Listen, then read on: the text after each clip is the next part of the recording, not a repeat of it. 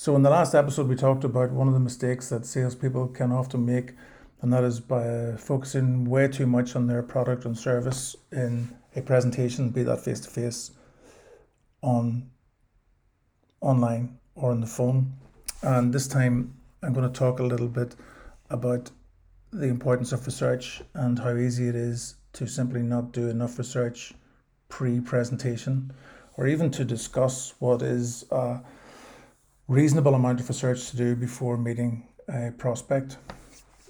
And I have to say, given the technology that's available today, it's really a surprise that people don't do their due diligence and get as much information as they possibly can.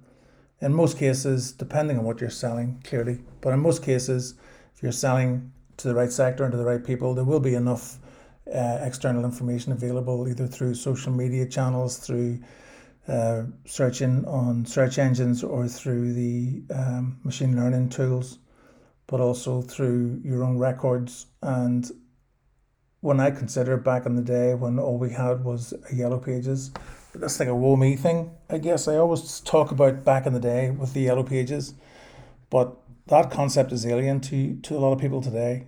And the only reference point that we might have had would have been the Yellow Pages and whatever had appeared either in trade press or in the national newspapers. So you're very, very limited to the amount of research that you can do. I do know that in certain cases of people that I've worked with, and certainly people that I've trained, that the amount of research that they have done has been almost nil. Probably there's a bunch of reasons for that, whether you can put it down to time or poor preparation, whether you don't see the importance of it, or whether you think you can busk it. One guy in particular who would have gone, he was working as an external channel sales rep for a company that I was consulting, and he would have used his iPhone to Google whilst he was in the waiting room for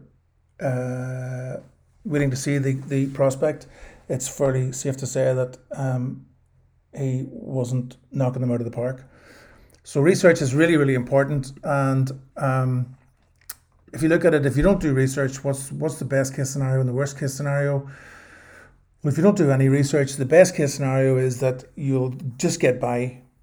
You won't make any kind of a sizable impression on somebody. You won't use that information to connect. You won't be able to do really thorough discovery.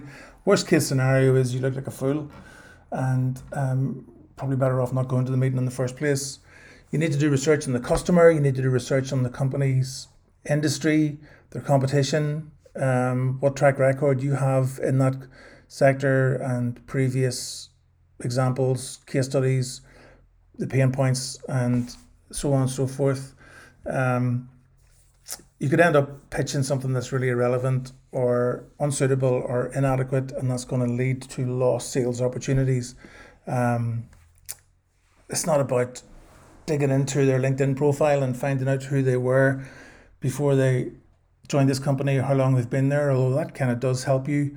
I've held interviews, been on an interview panel where I've asked a guy, did you take a look at the company's website? It's okay if you didn't.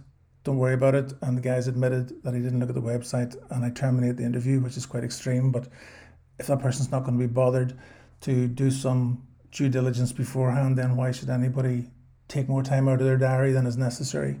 Same would apply in my head in the sales context, where with so much information at your disposal, the real challenge is to edit down what you have and what you need to make that useful.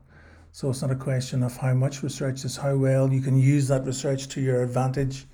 If you don't understand your customer, you're on the back foot before you even do the presentation or get into a discussion on the phone or whatever that might be.